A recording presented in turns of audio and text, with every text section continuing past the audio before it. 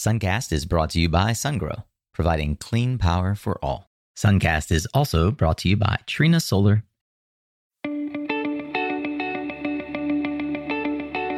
Hey there, Solar Warriors. I'm Nico Johnson, and this is Suncast. Each week, I pull back the veil on the life and business insights of clean tech entrepreneurs building the most noble and impactful companies of our time. I hope what you learn from this conversation is a catalyst for your own growth. So thanks for tuning in, and welcome to our tribe.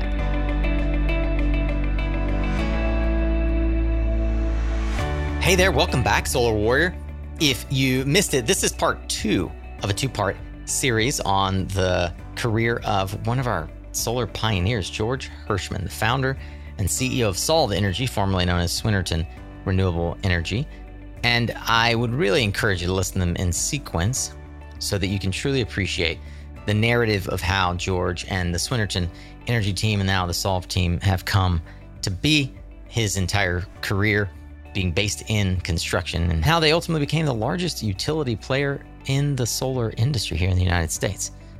It was so good to hear in that part 1 a lot of George's thinking around the scaling process of the business, how they decided to make the name change from Swinerton to Solve, the way that they thought about sort of the role of their team members and even their strategies around different areas of focus. George is now the chairman of the board for SEIA, the Solar Energy Industries Association, for the 2nd term. And he is deeply involved and deeply cares about not only job creation, but job retention. We talk about the transferable skills that are applicable from all kinds of roles into the renewable energy sector, and his approach to community engagement and their impact to the environment, their impact in a cultural sense as well, and how you build culture in the company. Heck, we even dabble in their ownership structure and the nature of entrepreneurship and leadership in an organization as large and impactful and pertinent as a company like Solve.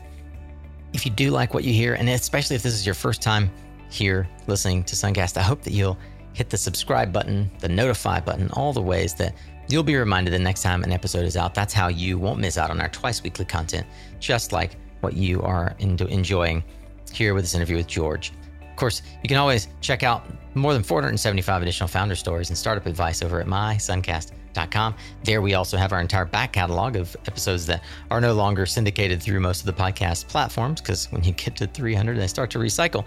But for now, I would encourage you to just sit back, buckle up, and get ready to tune up your skills, Solar Warrior, as we tune into another powerful conversation, part 2 of George Hirschman here on Suncast.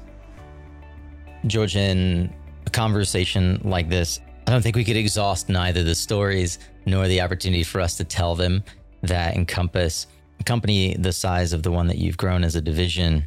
The thing that most folks will recognize, apart from Solve, formerly Swinerton, being the largest EPC in the United States, one of the largest in the world, is exactly what I just referred to, formerly Swinerton.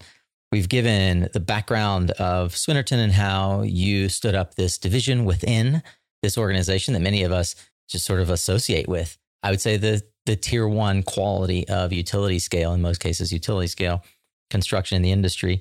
Can you talk a bit about the evolution of developing a platform that ultimately became the brand and the business itself? Sure. Well, I think as we probably spoke about a little bit before, in 2008, we looked at unique kind of new business opportunities in the middle of the financial crisis at Swinerton, where a number of our customers, commercial customers, high-rise residential, a number of areas that were significantly impacted due to the financial crisis, and looking to pivot into new business opportunities. So that led us into the early days of renewables. And, I think quickly over a few years pivoted from a commercial business to a utility scale business. And then we've really seen over the last 4 or 5 years, really as we started to come out of the 2016 ramp up, we saw that there was a huge opportunity in this in this business. And as we work through the past administration and now obviously a very favorable administration towards renewable, we saw that we really needed to pivot away from our Swinerton parent and recognize that we needed to find a platform that could fuel the growth of the business long term.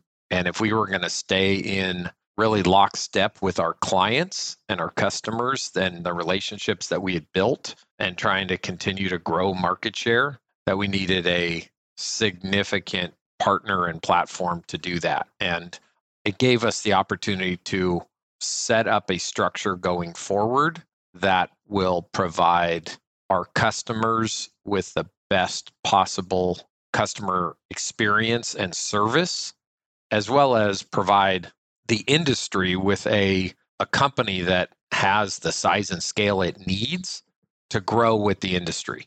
If you're sitting in my chair and you have 15% of the market share today, but the industry is going to grow 3 or 4 times, and that means your customers are going to grow 3 or 4 times because there is a consolidation across the developer space, that we were almost forced into this move, right? If we were gonna continue to provide service, or we were going to be forced into a position where we were going to start saying no to our best customers and the best relationships that I have in the industry. And we just weren't prepared to do that.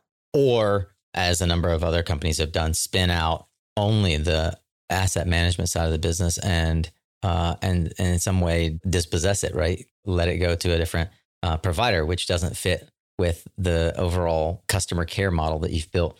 Yeah, it didn't really fit our model. In fact, we like the uniqueness of being a true EPC OM, right? Somebody that can provide that inception to decommissioning service, right? George, to that end, I actually have a question around really thinking from asset owner's perspective, the difference between someone who is EPC OM versus EPC versus asset management. And this comes a bit to the decision you've made to roll everything into one business, spin it out of Swinerton, et cetera. How does being engaged in both the upfront construction planning process as well as the after construction asset management process look differently to an owner through the lens of someone like Solve versus the model that we've kind of grown up with, which is someone builds it, someone else takes care of it?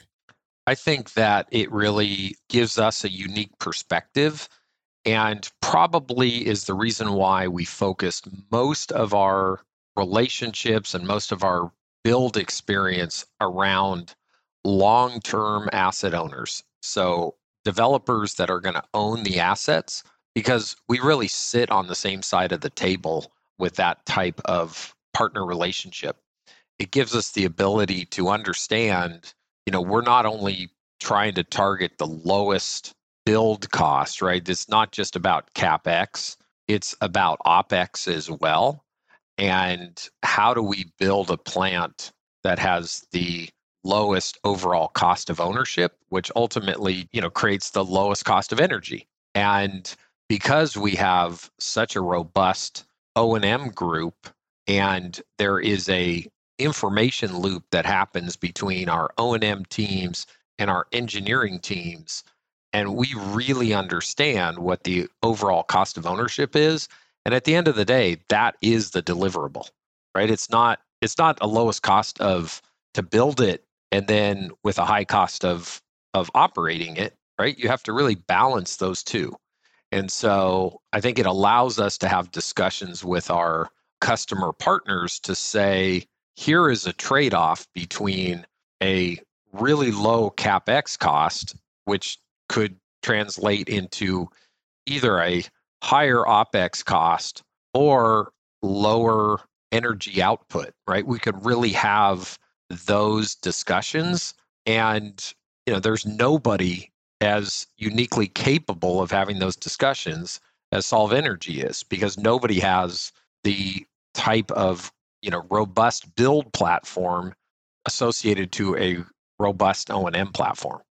George, I think a final question I would have around just operational things to that point is, Do you have any anecdotes or sort of perspective that you can give on how the visibility, both on the front end and on the back end of the projects, the EPC side as well as the operations side, have helped you and by extension the industry drive costs down in a meaningful way for the end client? Yeah, I think that having both an EPC platform and an O&M platform and sharing the information between those two groups has allowed us to understand where a lot of the OpEx costs, the costs after commissioning, happen. And so we've been able to optimize those differences into the design. But just in a practical sense of being able to bundle the services, there are efficiencies that are created between the two. There's an expensive and time-consuming commissioning period that happens, and when you have the O&M, we move our O&M teams in early. They help commission the plants. When we start to look at the plant size getting larger and larger and looking at phased energization, which means that you're inevitably having the EPC and the O&M working on the same site together, and you can imagine how much challenge there is when those are two different companies versus when there's one company working together.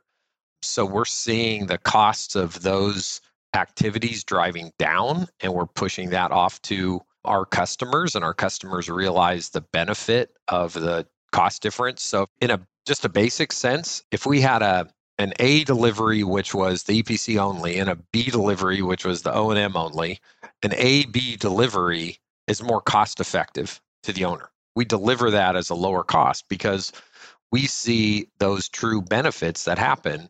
One, we either have to have our O&M team, if it's O&M only, we have our O&M team on a site early and has to, prior to start billing, because it's oftentimes earlier than commissioning, to start getting up to speed with the EPC that's building it.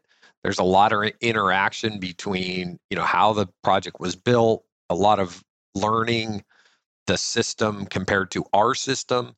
So there's those cost expense on the O&M side, and that there's also the cost expense on the EPC side, where if we're not doing the O&M, then we have to keep warranty reserves and we have to be prepared to go back on warranty calls.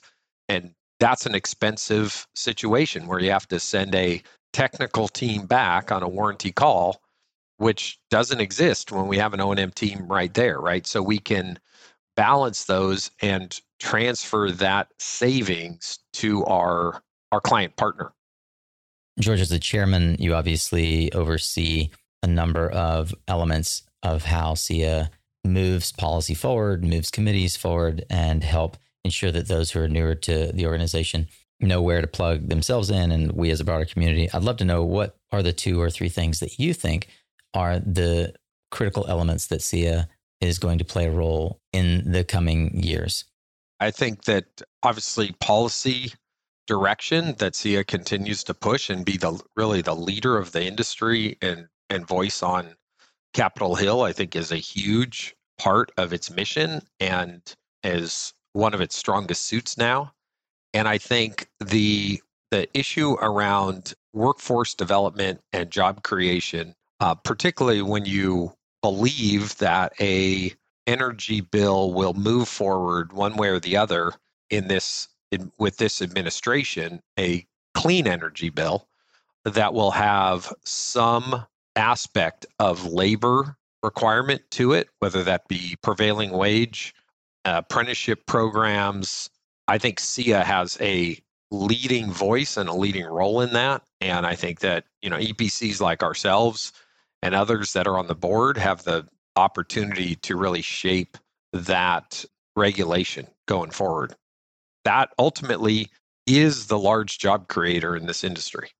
Lastly, probably the manufacturing piece, right, is really understanding and moving forward on something like SEMA or something that recognizes the need for true industrial policy for manufacturing. Those are the 3 main focuses of what I see SEIA can do in the in the future. Obviously, a lot of it they've done in the past, but what going forward, those are things that I want to continue to focus on.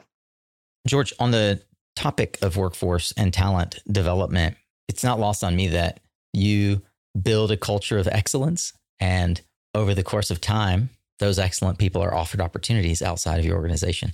Could you talk a bit about the culture of a company where you naturally are training individuals who, for reasons outside of your control, can decide to take those skills elsewhere, and how you as a leader think about that, both holding on to those employees and I'll say letting them go, and being a what I would say is an incubator for excellent talent that populates through the industry, as we know has happened with your current and former employees, as well as many other organizations in the industry. What would you say to other CEOs who are thinking about their culture and what it means to watch these folks grow into leaders? Well, I think there's a couple of different questions in there. I think let's address the first one. It is not my intention or ever my job to be an incubator and watch talent move out the door. One of the things I'm most proud of at Solve Energy and formerly the Swinnerton days is that we retain talent. We have probably a much different track record than a lot of companies within the renewable space, where people have worked at many, many different companies, and we have been able to retain our talent. That is a hard thing to do in an industry that's growing as rapidly as we are, and our folks have a pedigree coming out of this group. But that means you have to make it very appealing for people to stay here, and you have to give opportunity here. And that's one of the reasons why, one of the things that we talk a lot about is growth. And there's a lot of different reasons why companies grow and need to grow. And first and foremost, I see growth as opportunity. I'm going to be at the helm of this industry or this company for a long time. I don't have anywhere else I want to be than to being part of this organization. And that means for a number of our leadership team, we have to recognize that we have to grow the group wider, because it's not going to give opportunity unless we have more. We're doing more business or more lines of business. We're offering new services where people can step up and be leaders within our organization. Because if we can't give them that, they will go be leaders in somebody else's organization. So growth to me is about giving opportunity and retaining talent, because at some point everybody wants to be a leader of something, and so they're going to go be a leader. And that means I've just trained what could be my competition. And so I would much rather spread the organization wide and have more of a footprint and do more services and let people become business leaders within this same organization. And that is first and foremost. And I will tell you that I'm proud of our track record. I'm proud of the numbers. We haven't retained everybody, but the vast majority of people are here and see this as the place to really grow in the industry, because we will absolutely give new opportunity to people. I love when a team member comes in and says, George, I have this great idea for a service or an offering or something we can try, and I'd like to take the lead. I want entrepreneurship to be infectious in this company, and I want to support it. And you know what? I'm also not afraid to fail, right? In certain areas, we have not been successful in everything that we've tried, but you got to fail along the way and figure out what is going to be successful for us. And so that's an important part of retention. And if you're not doing that in your company, in this industry, you will lose people, because you can't fight. If it's just a arms race around dollars, ultimately you're going to lose that battle, right? There's too much money that comes into this industry. There's too much investment. There's too many companies that want to buy resumes, and build their way into this industry by not through building projects, but by just capturing people. And so you have to be prepared to offer more than just that. And you've got to build leaders internally. And so we invest a lot in our talent development group and making sure that we're providing people the technical skills to do their job, but also the leadership skills to do their job of the future. Hey, solar project owners and developers, are infrequent field checks in your operations and maintenance plan and oversight? Do you need proper insight? Well, let data drive your maintenance. Our friends over at 60 Hertz are in the cloud so that you spend less time on the ground, and their app is a snap. 60 Hertz in your pocket will help bring solar to the socket. You can learn more about how 60 Hertz can help your operations and maintenance plan at mysuncast.com/60HERTZ. That's 60 Hertz. Have you been curious about utility scale storage? Sungrow's revolutionary liquid-cooled solution is revolutionizing the storage landscape. Its built-in DC to DC coupling, combined with other features like higher energy density and 3% slower battery degradation, make it a robust solution that companies nationwide are choosing.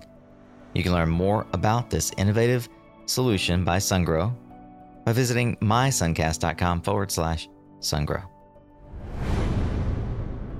George, I'm certain it could be said of you by many who have experienced that level of leadership that you are their example of a success story. I've heard many people refer to you and the Swinnerton team and the Solve team now as successful, quote unquote. When you think about our industry, is there a person or a business that comes to mind for you? And I know I'm not asking you to pick favorites. I'm asking you to grab one, maybe one story, but that stands out for you as either inspirational and an example of success, or kind of what comes to mind for you when you think about success in our industry? Well, I don't, without naming names, because a number of folks that you have interviewed and are industry colleagues of mine and truly become friends of mine have helped me pave the way for this business, and I see as successful for our industry. And the unique part of this industry for me, and part of the reason maybe that one of the reasons that I've chose to participate at the board level of SEIA is I believe so much in this industry that I want every company to be successful, right? I want my doesn't mean that I'm not a very competitive person, and I like the fact that our business wins at the EPC business and wins at the O&M business, and I am sure that it will win at every business and service line that it tries. But I want this entire industry to be successful, right? A black eye by one company or one project hurts us all. And so it's to use an old, kid slang, right? There's a friend of me, situation here where we all need each other. This industry is so big and is so transformational, and we have to do this right? We're in a climate crisis that we are on the forefront of battling. And so we need everybody to be successful. And I will tell you that there are a number of people in this industry, and I'm proud to say that people look at our industry and our team as successful, but there are a number of really great entrepreneurs in this industry that are in some areas branching out, started in solar, maybe moving into some unique EV businesses, maybe starting, moving into hydrogen businesses. Those are folks that I have a lot of respect for, that recognize that the transition to electrification requires all of those different business lines and all those different opportunities. So never call out individuals specifically because there's just too many to name, and I will ultimately, forget one. But this industry is full of leaders, and I think, I look forward to when the history is written around the electrification industrial revolution, and I'm going to be proud that I'm going to know a whole bunch of people in that book, right? And I spent time with them, and we built our businesses together. So true. You mentioned earlier Don Davis as an example of a mentor that was key in your life. I wonder, are there any particular lessons or takeaways from those important mentors in your life or career that you'd want to share here for others to understand? Yeah, I think that I mentioned Don in a discussion because Don hired me at Swinnerton and believed in me, gave me a lot of opportunity, and was just very much a hands-on leader. He knew each of us personally. He knew our families. He knew our situations. He brought a very personal touch to leadership, which I've tried to continue that culture moving forward. I think that there's really simple lessons learned and mentorship that came from my dad, right? I remember the first real job I got was for a housing developer, and I was going to go down to a housing track and be an assistant superintendent on a job, which meant I swept out a lot of floors most of the time. But it sounded good, but it was a unique opportunity for me at an early age. And my dad said something very simple was turn the lights on and turn the lights off, and you'll be successful, which really meant just be present, right?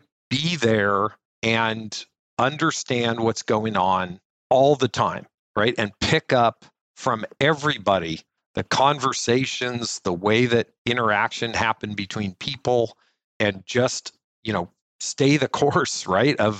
And that was just a pretty simple lesson, and something that I've always remembered is that if you are there and you're present, it's amazing, one, what you learn, and two, the opportunity that you get. Because, a lot of opportunities come when nobody else is around, right? When people look around and give opportunity to somebody who's just there. And so, I think that has been something I have used and told people a lot, right? Is just turn the lights on and turn the lights off, and then pay attention between those times. And I've told that to my kids as well as they start to move through, their high school and college years and move into, job interaction and more, adult interaction, that being present is so valuable.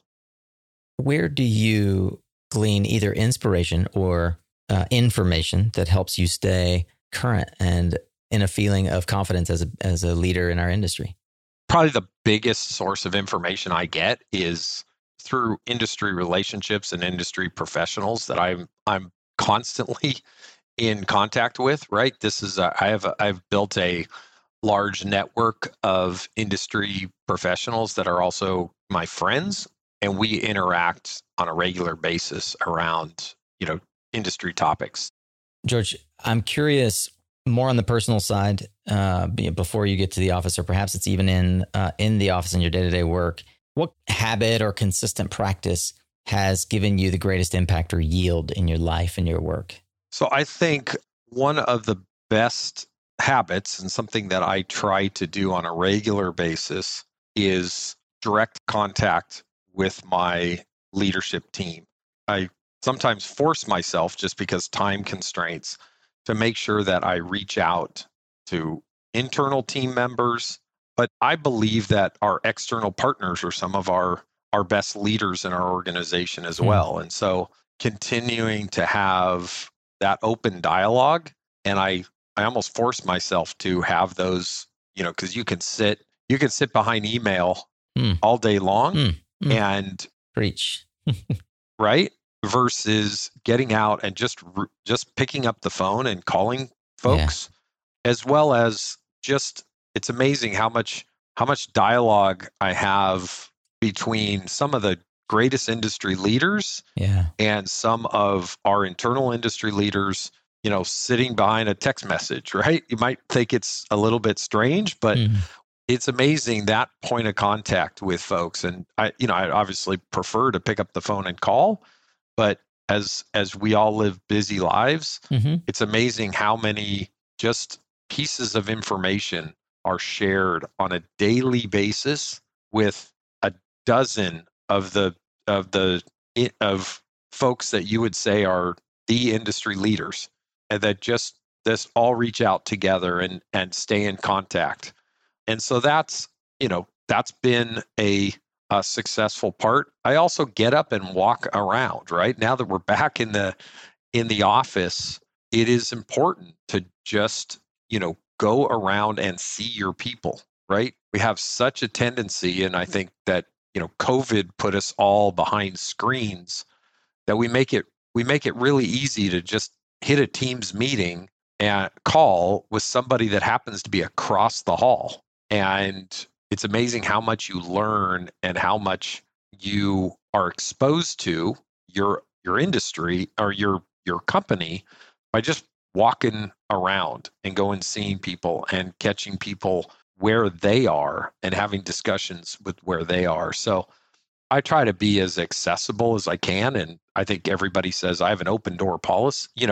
We have an open door policy. Well, I'll tell you that we have I try to get out in the halls and have an open hall policy, right? I try to catch people where they are and interface.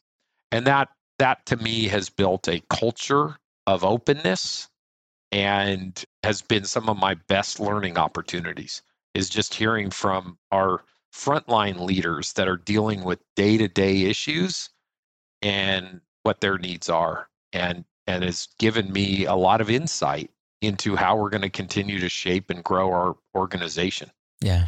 George, before I ask my final question, it's clear you have built a culture that fosters growth and presents opportunity for it. And I know from many different conversations, not just with you, but with all of the leaders in the industry that have come before you here, that more now than ever, we are as an industry growing and we have a hiring deficit. This is kind of a twofer. Could you let everyone know the website they could visit? That's the new Solve website. And if it's separate from that, how they could engage with Solve to pursue the opportunity for a career with you as well, if they've enjoyed this conversation and would like to work for someone like you. Sure. Well, we have elevated those efforts because we have such a large need in ourselves as a company as we grow, that we have solveenergy.com has a career section that you can go to. We also actively advertise new job opportunities within platforms like LinkedIn, our Instagram and Twitter accounts. We have lots of links to unique job opportunities. And I would say reach out to a Solve Energy employee. If you know somebody here, if you're in this industry, the good news is you may know somebody who works here. And we continually push out information to our employees, because the best referrals that we get and the best opportunities to fill jobs come from our industry professionals that already work here. And so we provide a lot of information to them. So if you know somebody, reach out to anyone, and they can point you in a direction or provide you information on what jobs are available. But we make it very clear to our current workforce what our needs are, so they have the information. But either of those spaces, you'll find it on our Solve Energy site. You'll find it on our Instagram sites, and you'll find it through our people. I'll note for those who are maybe don't take me up on the offer to go to mysuncast.com and click through all the links that we share therein. Solve Energy is 2 E's, SolveEnergy. It's Solve with no E. So Yes. SOLV, and then the word energy.com. Let's end today, George, as we always do, with what I call a bold prediction.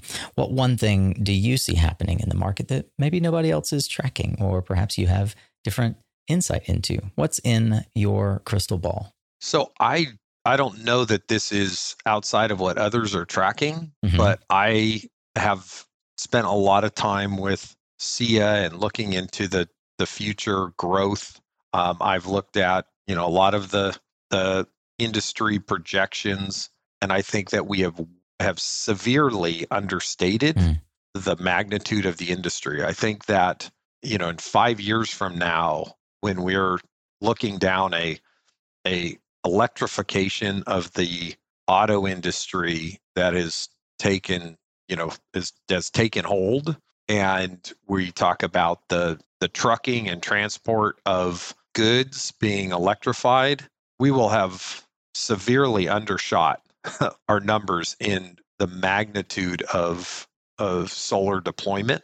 I think that we still have to address interconnection, and we still have to deal with distribution. But we have done a lot of modeling as we've moved through our transition. Yeah. And I think that we're going to see growth at such a massive scale. Yeah. And because we see just signs of it every single day. And I think that the unique parts of the industry, such as hydrogen and storage and those things, will grow at a much more rapid pace than I think that we thought that we would see initially, right? Because there's just we're going to hit a point where every substation across the U.S. is going to have a planned energy storage project, and we're going to see massive car charging facilities that are going to have significant energy storage components associated to them. It's going to be electrification at a grand scale, right? I tell people all the time, we're in the energy revolution, right? The world is changing, and we're behind the curve. And I think that private industry is going to drive it much faster than we ever thought. It's exciting times. And now we have to build the workforce, and we have to train the workforce, and we have to go find those individuals, right? So we have to get out to areas that we never focused on before as an industry, and say and attract that talent. And because this will be a millions of job creator. George Hirschman is chairman of the board of directors for Solar Energy Industry Association, and he's also the CEO of Solve Energy, the largest EPC in the U.S. solar market. George, it has been a fantastic journey hearing about your journey and hearing the inspirational ways that you have instilled leadership inside your culture and grown a company that many, many of us admire. I'm grateful to have the opportunity to ask you all of these questions. Thank you. Well, thank you, Nico. I really appreciate it. And I appreciate all you do for the industry, spreading this information and giving opportunities for folks like myself and other industry leaders to share a little bit of insight into what we do is really appreciated and an important part of our renewable ecosystem. So thank you for what you do. All right, Solar Warrior. Well, that is the wrap on our conversation with Mr. George Hirschman, an icon in his own right, a guy who has been a visionary and provided leadership in this industry from the top and from the helm of one of the largest companies in the power sector now, and definitely, as I mentioned before, the largest utility scale construction company in the game today. I wonder, what did you learn from George's success story? What did you learn from the pivots and insights that he shared about his journey? What were some of your takeaways? The way he shared takeaways of guys like Don Davis, who hired him at Swinerton, and the lessons he learned from his father. Turn the lights on and turn the lights off, and you'll be successful, right? Be early, be present, and understand what's going on all the time. Stay the course. A lot of opportunities come when nobody else is around. I've known George for a long time. That is not a hustle and grind culture. It is a show up and work and put your overalls and your work boots on culture that George has cultivated over at Solve, and I so appreciate it. I'm certain that you do as well. I'd love to hear what you appreciate about this story. I know George would as well. If you're eager to keep the conversation going, you can join us over on LinkedIn. I've made a post about this episode that I'd hope you would tag on with your comment. And if you feel so led, share it to your own social networks or to your LinkedIn and tag someone that you think needs to hear this important mentor story. If you're eager to keep learning, well, you, my fellow Philomath, can find all of the resources and highlights from this and every other discussion that we've had on Suncast, along with the social media links for George and his team, the Solve Energy website, the book recommendations, and more over in the blog at mysuncast.com. As I mentioned, that's also how you can find the back catalog. If you scroll all the way down to the very bottom of the page, you'll find a search bar, and you can search people that are longtime friends of George, like Daniel Sugar, who I haven't had back since the very beginning of the podcast, Mr. Suvi Sharma, who worked along with Daniel in that building that birthed not only Solaria, but Next Tracker and so many other genius ideas. So much has happened in the annals of Suncast history, and I hope that you will dig into that back catalog. Every week we go into a tactical, practical conversation every Tuesday, and long form episodes like this, sometimes longer than you were anticipating, on Thursdays, to give you insight about how this industry is in fact being birthed and growing. Thanks again to our sponsors who help make sure that this content is free for you so you can consume it each and every week. You can learn more about those sponsors and their offers by going to mysuncast.com/sponsor. That's also how you could learn if you would be a good partner for us and how you can help the Suncast tribe grow. Remember, you are what you listen to. Thank you again for showing up, Solar Warrior. It's half the battle.